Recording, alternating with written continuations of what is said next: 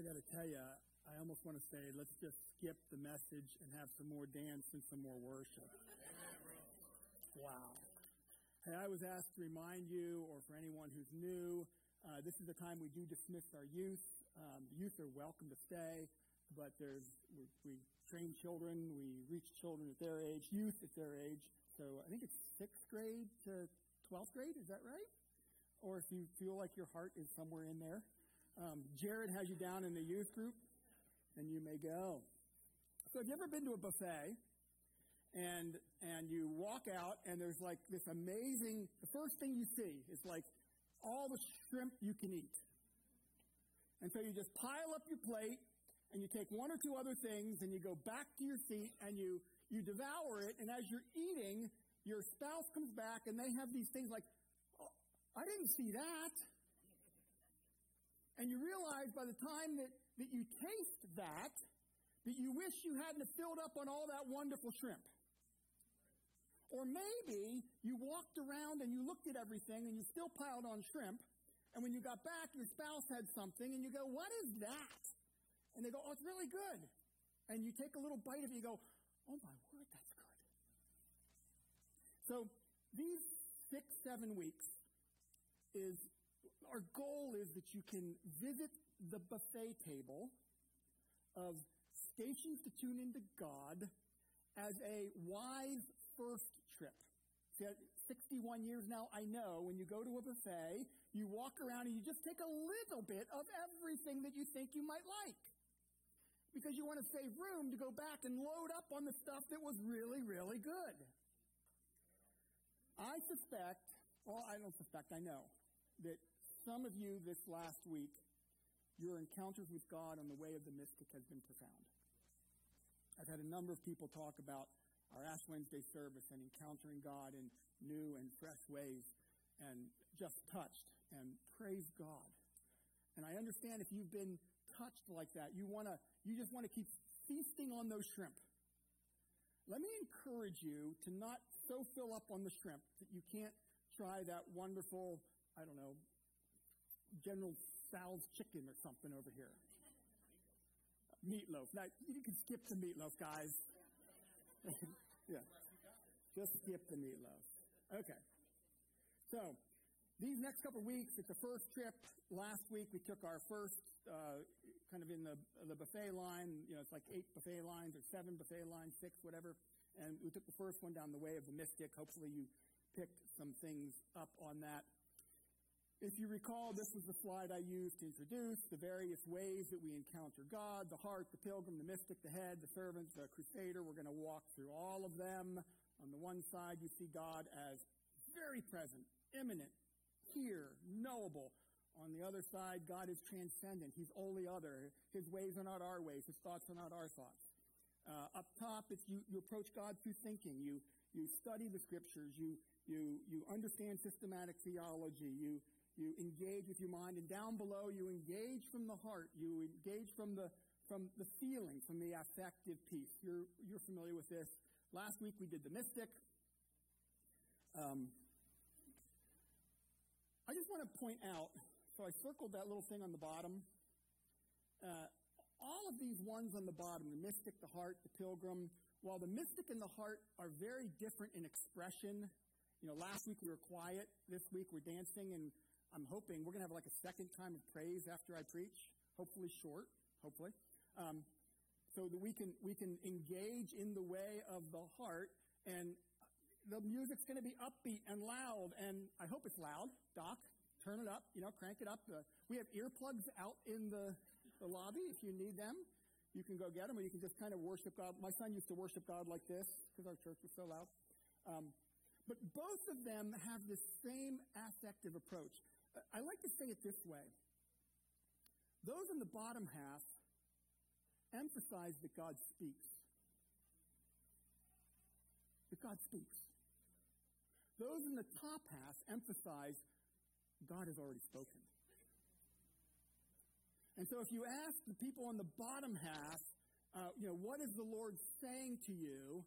They'll say, well, yesterday I was praying and God really met me and He touched me, and I just need to invest in my children. I need to I need to double down on that. I've been neglectful, and God just really convicted me. And the top half, you ask that person the same question. They go, well, I was reading in my Bible, and the Bible says to train up a child in the way they should go. When they're old, they won't depart from it. And so I just need to double down on obedience, and I need to start training my children. The up top say, God has spoken, and that is our guardrails. That's critical. It's the logos of God. It's a universal truth for everyone. The bottom half is the rhema of God. It's the word to you. Anyone have more than one child? Yeah. So when you raised your children, did you have some universal rules? I mean, like when you get in the car, you will buckle your seatbelt, and we're not moving until you do. Stop annoying your brother or your sister. The kind of universal rules. But then for each one, did you apply them differently because they're unique? And your goal was not to follow the rules. Your goal was to help children become the people of God that God wants them to become when they're adults. And you realize that one, you need to be really firm and tough, and the other one, you need to be gentle. In fact, the same one, it might do it differently. So, okay, you get it. So, today we're going to talk about the heart. We're going to talk about the way of the heart. And what I'd like to use as kind of my biblical paradigm for this is King David. King David was known as a man after God's own heart. David is the guy that wrote most of our songbook, the book of Psalms. It's our songbook, or our prayer book. Moses wrote some, and Asaph wrote some, and some other people wrote some, but David was the most prolific because in the Psalms, you read, folks, here, don't read the Psalms, pray the Psalms. Or sing the Psalms. Or meditate on the Psalms. And embrace the Psalm the way the writer wrote it from the heart. I would flip over Ephesians and say, no, study it. Okay, well, you get it.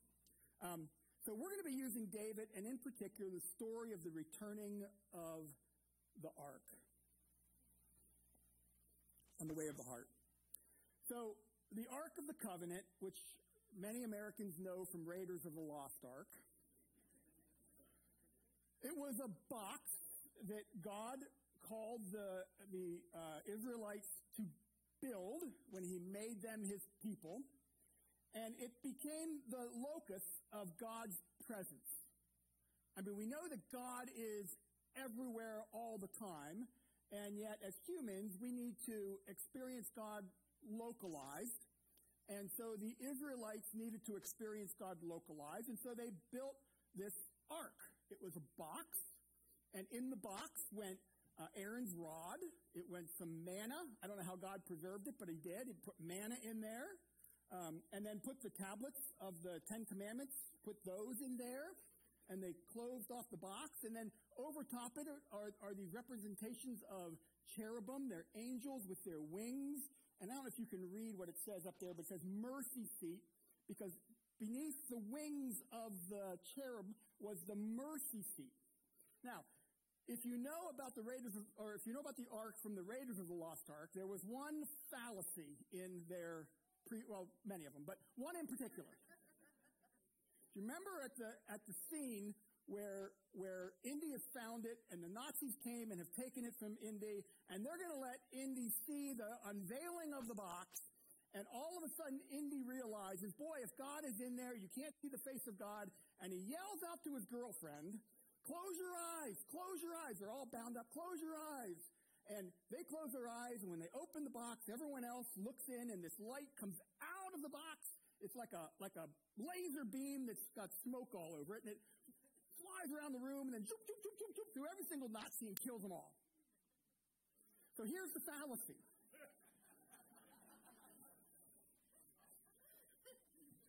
Thank you. Here's the fallacy. God was never in the box. In fact, it's a fallacy for most of us as Christians. In fact, this series is about the various boxes that we have And God chooses to meet us in those boxes. But God never fit in the box. Where God fit, where God chose to localize in the Old Testament, in the tabernacle, where this Ark of the Covenant was above the mercy seat. Folks, God does not live in a box. He lives above mercy. Amen. If you want to encounter God, don't look for the box. Look for the mercy seat.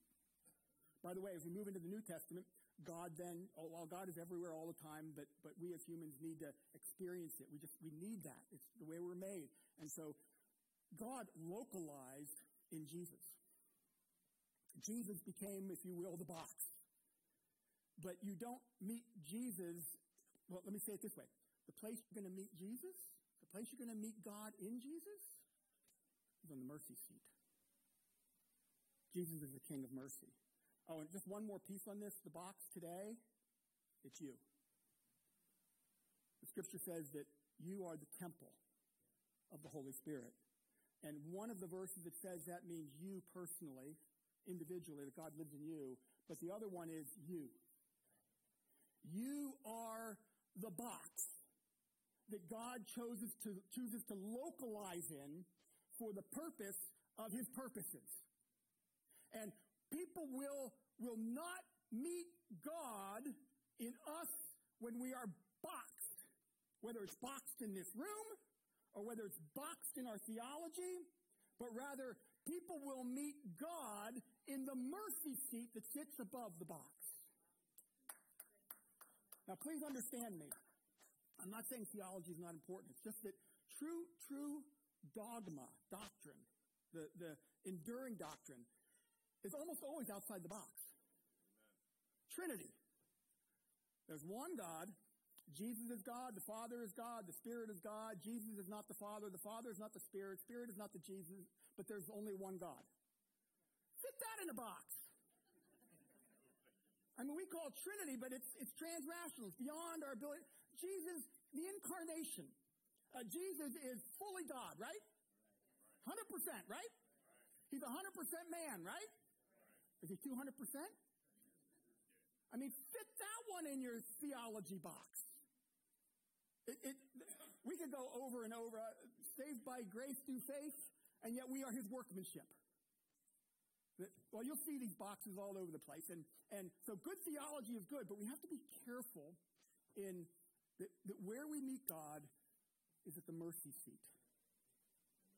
It's at the mercy seat. It's not in the box. Grace is free, but it's never cheap. And you'll see two things as we go through this. Number one, we meet God in the box, or in the mercy seat, not in the box. But the second thing is that the box must be treated holy. It's a mercy seat, but it's treated holy. And we'll see this unpacked as we go through this metaphor. Okay, a little bit of history of the ark. So the ark was made. It was put in the tabernacle.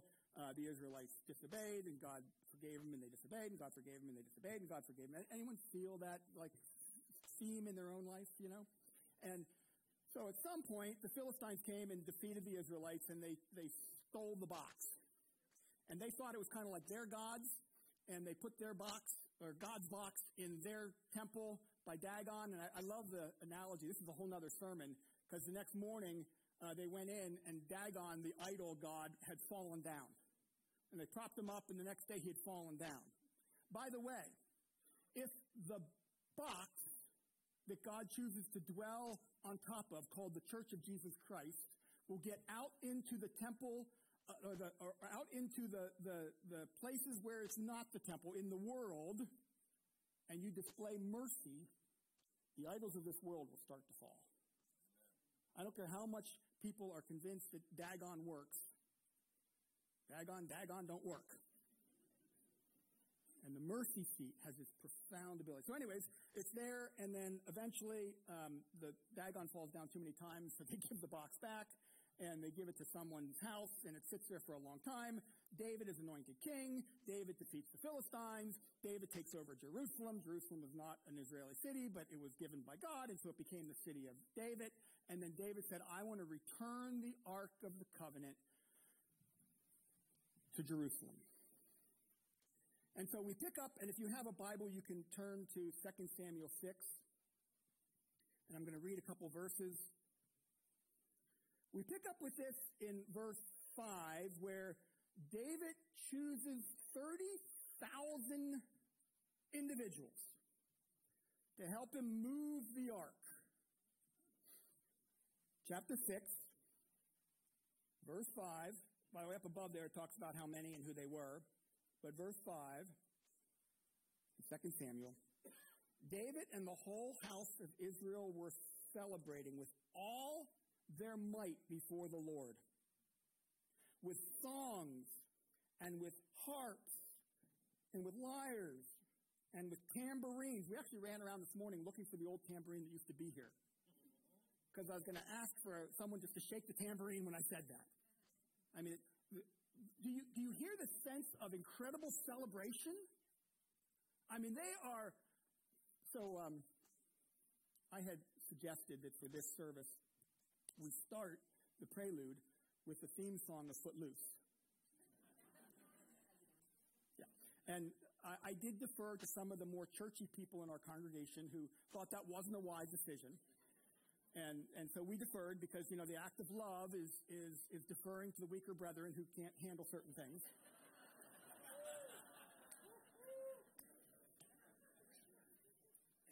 Sometimes we call it weaker is actually wiser. And I will readily admit that. So if the first one is God doesn't fit in the box, but rather he lives at the mercy seat. The second one is that God's presence inspires joy and celebration and exuberance. That I understand and I love the way of the mystic, be still and know that I'm God. But the canon within the canon for the heart person is shout unto God with a voice of triumph. Amen. Sing a new song to the Lord. Dance before the Lord. It's this recognition that when God's presence shows up in the mercy seat, how can you not say, wow. That song, Donovan, that you chose, the second song, that I wanted at my funeral, where all my life you have been faithful. And every time I sing that song, I can't help but, like David, lift up holy hands. Because the truth is, all my life I have not been faithful. And all my life he has been faithful. He has been so good regardless of what I've done. And if that, I don't know, if that doesn't inspire anything in your heart, then maybe you're not alive in God yet. The presence of God inspires. And by the way, it doesn't mean you have to get the thing and dance like Jill did. That was wonderful. We gave the thing you got this morning on the back, there are like suggestions. There are recipes for the buffet items that are the heart. And like one might be go to a Christian rock concert that has a mosh pit and go down and mosh. And the next one might be go to a bubble bath and write a thank you note to God. They're both from the heart. And I'm not telling you which kind of heart to do. But it's this expression of this part of us that God has made. So take that home and try some recipes. You don't have to do them all. Just try a few.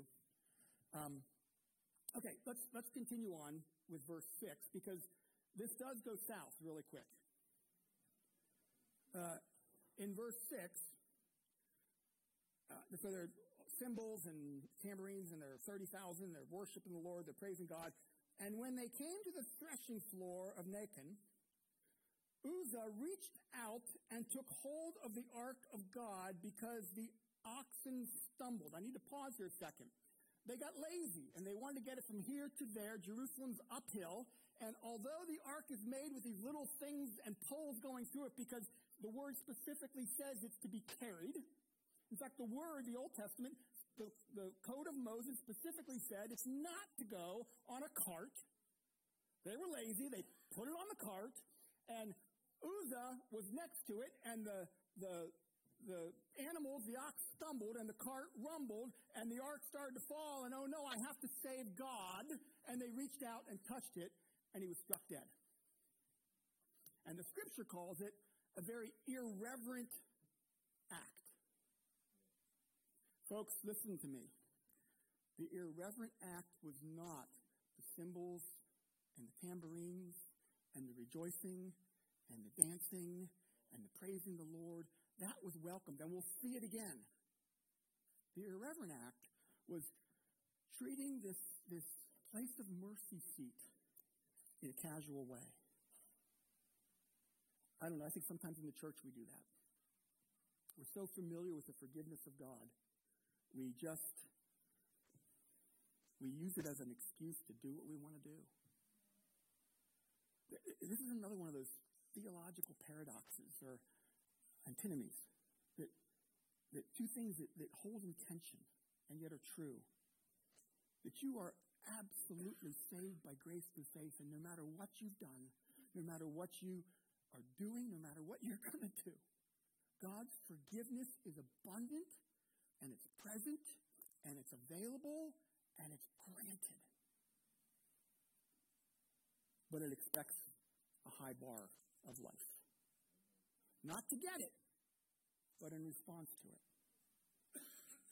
That the box is holy, and you don't put it on a cart.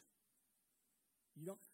Poor Uzzah. I mean, he was like collateral damage. But it doesn't matter that you had a good intent. Don't do it, God said. And so there's this reality of total acceptance and yet requirement of obedience. I actually said to some folks the other day, and probably the unchurchy among us will be wise on this one too. I think we actually ought to get shirts that have the Canvas community and then says, "Making holiness sexy again."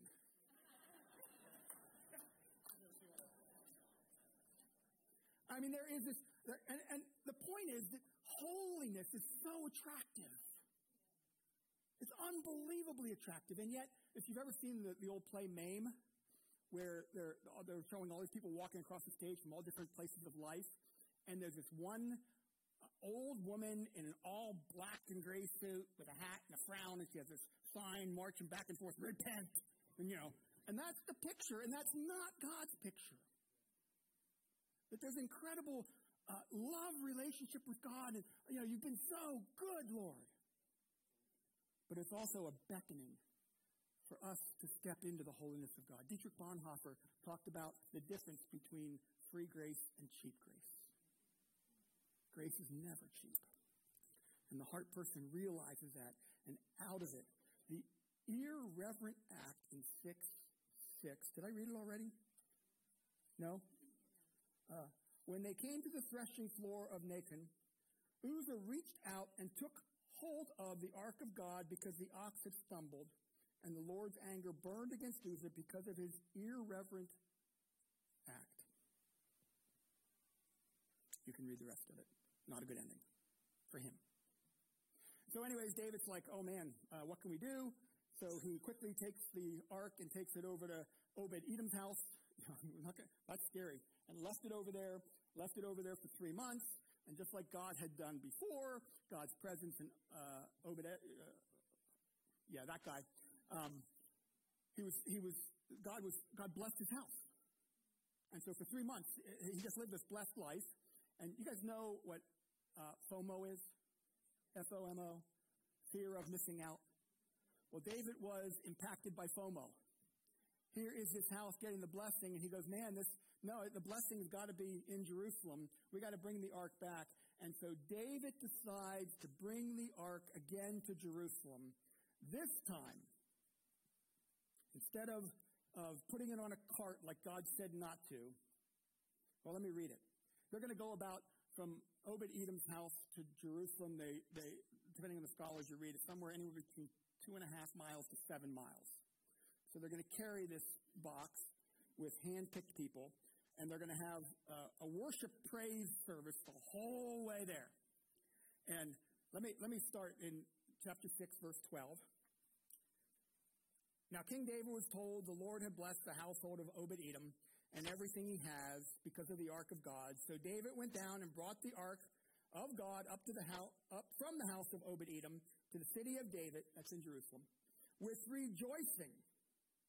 And when they were carrying the ark of the Lord had taken 6 steps, so they're going 2.5 to 7 miles. They got all set up. They walked 6 steps, and they stopped. and they had two sacrifices. One was a sacrifice of a bull, and the other was a fatted calf. Where else do we see fatted calves in the scriptures? David said, we're going to stop and we're going to recognize the holiness of God and we're going to feast. Because it is this combination of this incredibly holy God who is nuts about you and has done so much for you and is doing so much for you and wants to do even more for you, wants to live inside of you, wants to minister to people through you, that just, how can I not feast? How can I not sacrifice? How can I not feast? I love the song. I mean, what did you do? You were here, and then you were here, and I mean, I can only imagine. And then he went through almost every one of our stations. Because I don't know what heaven's going to be like. It's going to be really good. Amen. Okay. So, by the way, First Chronicles, if you're saying, yeah, it says they were rejoicing, but doesn't have all the symbol and all that kind of stuff, look at the parallel passage in First Chronicles. Because it talks about joyful songs. They actually chose all the best musicians, all the best singers, all the best crashers with cymbals. And it said they had lyres and harps and cymbals and shouts and ram's horns. They rejoiced. They went nutso. Because God's that good.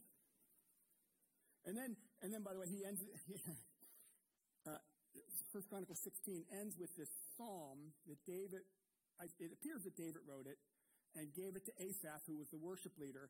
And they used this psalm for their whole, I don't know how long it took them to walk 7 miles carrying that thing. I don't know how often they stopped and sacrificed more fatted calves and bulls. But it took a long time, and all day they were using this psalm over and over and over again.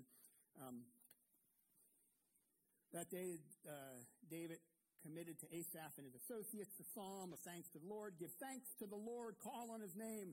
Make known among the nations what he has done. Sing to him. Sing praise to him. Tell of his wonderful... Is this sounding excited? Glory in his holy name. Let the hearts of those who seek the Lord rejoice. Look to his strength. It's this wonderful psalm. And by the way, all the while they're doing that, the people of Israel, let me read it at the end, and all the people said, Amen, and praise the Lord. Now, I know here, I wish Corey was here because I understand we don't say amen here. We say, that's right. Good word. Truth. I've heard one or two come-ons. Preach. Yeah. The point being that people responded. They responded because God did something in their heart. And they're like, man, how can I not? Hey, if God's calling on that, because God does call, we think he still speaks, let us know what he says. Love to hear it. Walter Brueggemann said it this way: the dancing and singing respond to the assurance that God is present. You see, that ark was the locus of God's presence for them. And then in the New Testament it was Jesus, and now today it's us. We are the locus of God's presence. Let me read Psalm 6:14. I'm sorry, 1 Samuel 6:14. God really wants us, by the way, I can tell.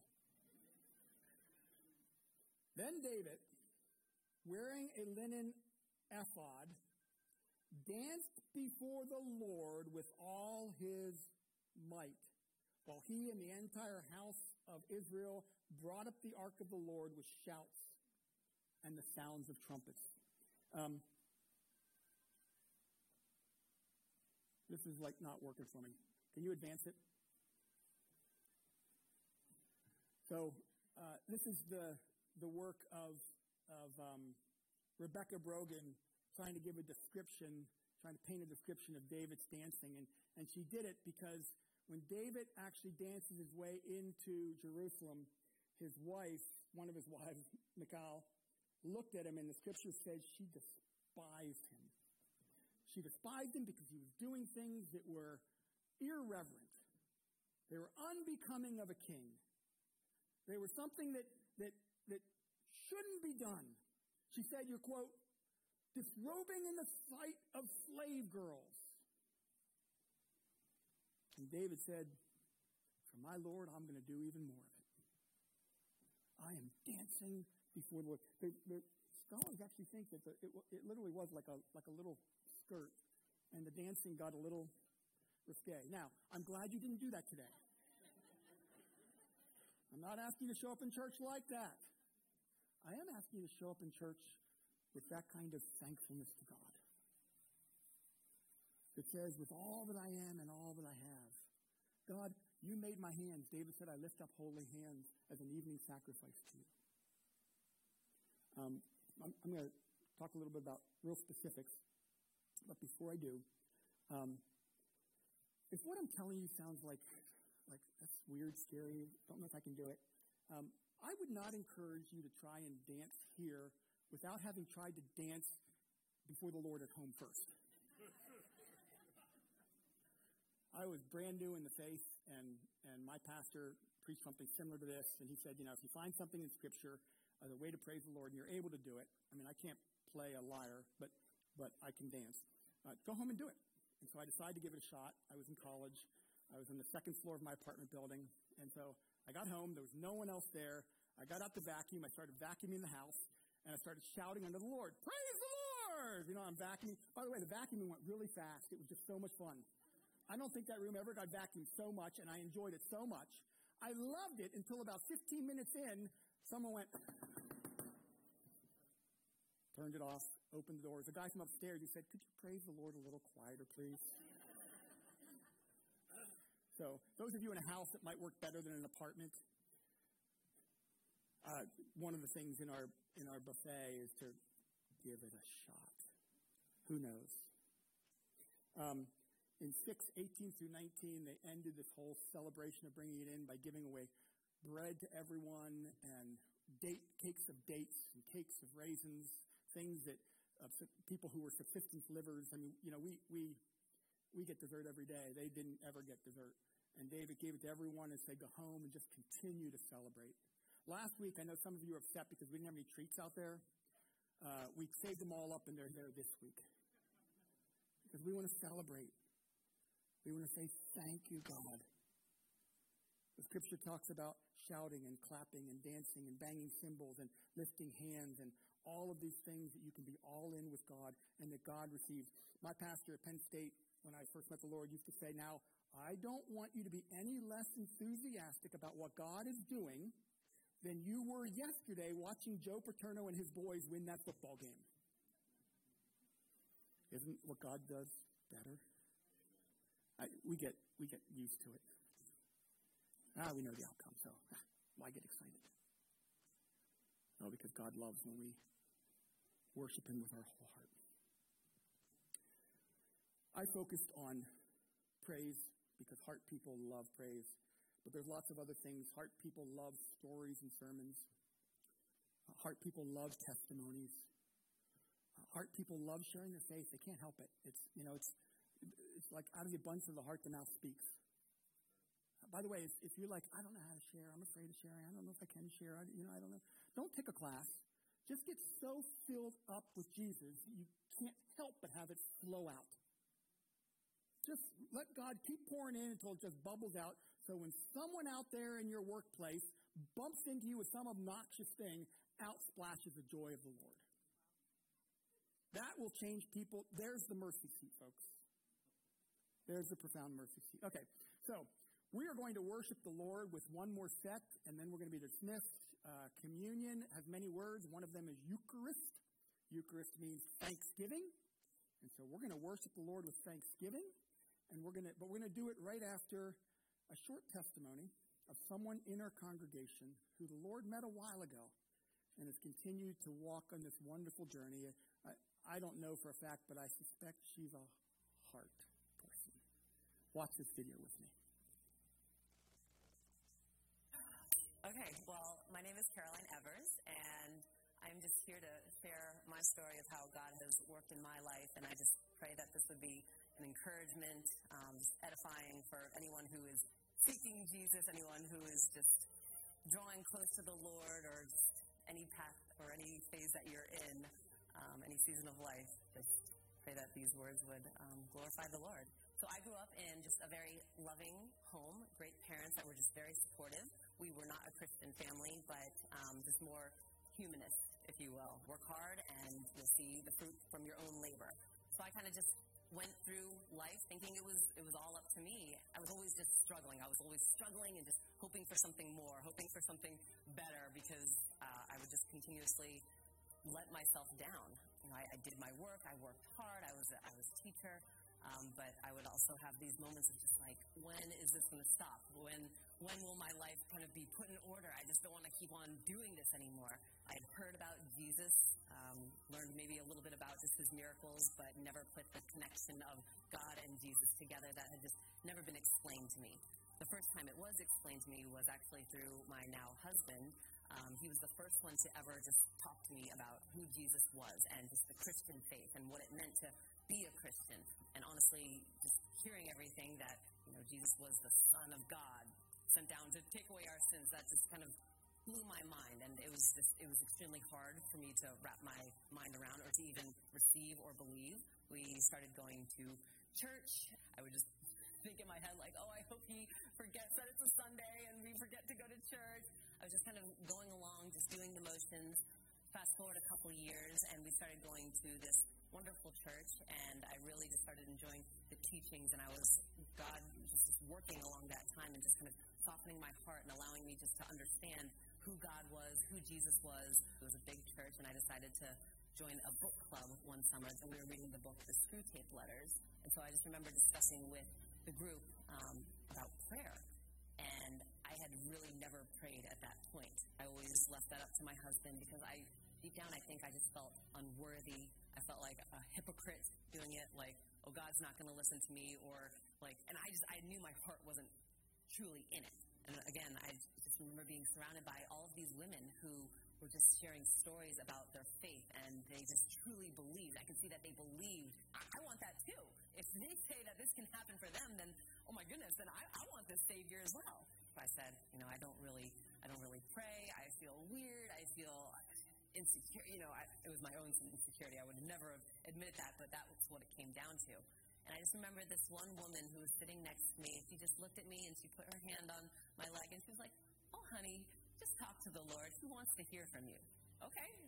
If it's that simple, fine. I could do that. I could just talk to the Lord. And whether it was that night or just a few days after, I don't quite remember, I spoke to the Lord. I spoke to God just for the first time, just humbly telling him, like, I want what these women have. And I just kind of surrendered it there. And I asked him, I was like, yes, please come, take control of my heart.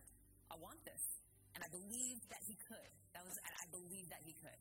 I believed that he could do it for others, that he could do it for me. I just remember driving home from somewhere, just driving. I'm just looking out the window, and it was literally just like the scales had fallen off my eyes. Just the world was brighter. And I was like, I just got this overwhelming feeling, just this fire kind of coursing through my veins. And I just knew at that moment that God was real and God was working in me. And I was just driving going, this is the Holy Spirit. Oh my gosh, you doing this, Lord? Like, oh my God. It's nothing that I did. It's nothing that I worked towards. It was nothing that I practiced. It was just by faith. By faith, I asked him in, and what he did for me, you know, is how he works in all of us is very personal. But I just felt the moving of the Holy Spirit in me. Things just started changing. He just started transforming my heart again, just in these crazy supernatural ways. Alcohol and Adderall had always been just this crutch for me. Just, you know, I relied on that as the pick-me-up, just to feel different, to escape myself. And he gave me Ephesians 5:18, which says, do not get drunk off of wine, for it leads to debauchery. Instead, be filled with the Spirit. And I just remember saying, God, I want that. I just want to be filled with your Spirit. And he did. Like, I know that sounds just crazy. Like, he just did. And I just have not desired any kind of, you know, drunkenness or just anything else to replace just what the Spirit can do and what the Spirit brings out in me, and just how the Spirit, I just allow the Spirit to shine through, and that's enough. That is enough. That's all I need. Oh, I just praise the Lord. My kind of life verse is Jeremiah 29:13, that says, you will seek me and you will find me when you seek me with all your heart.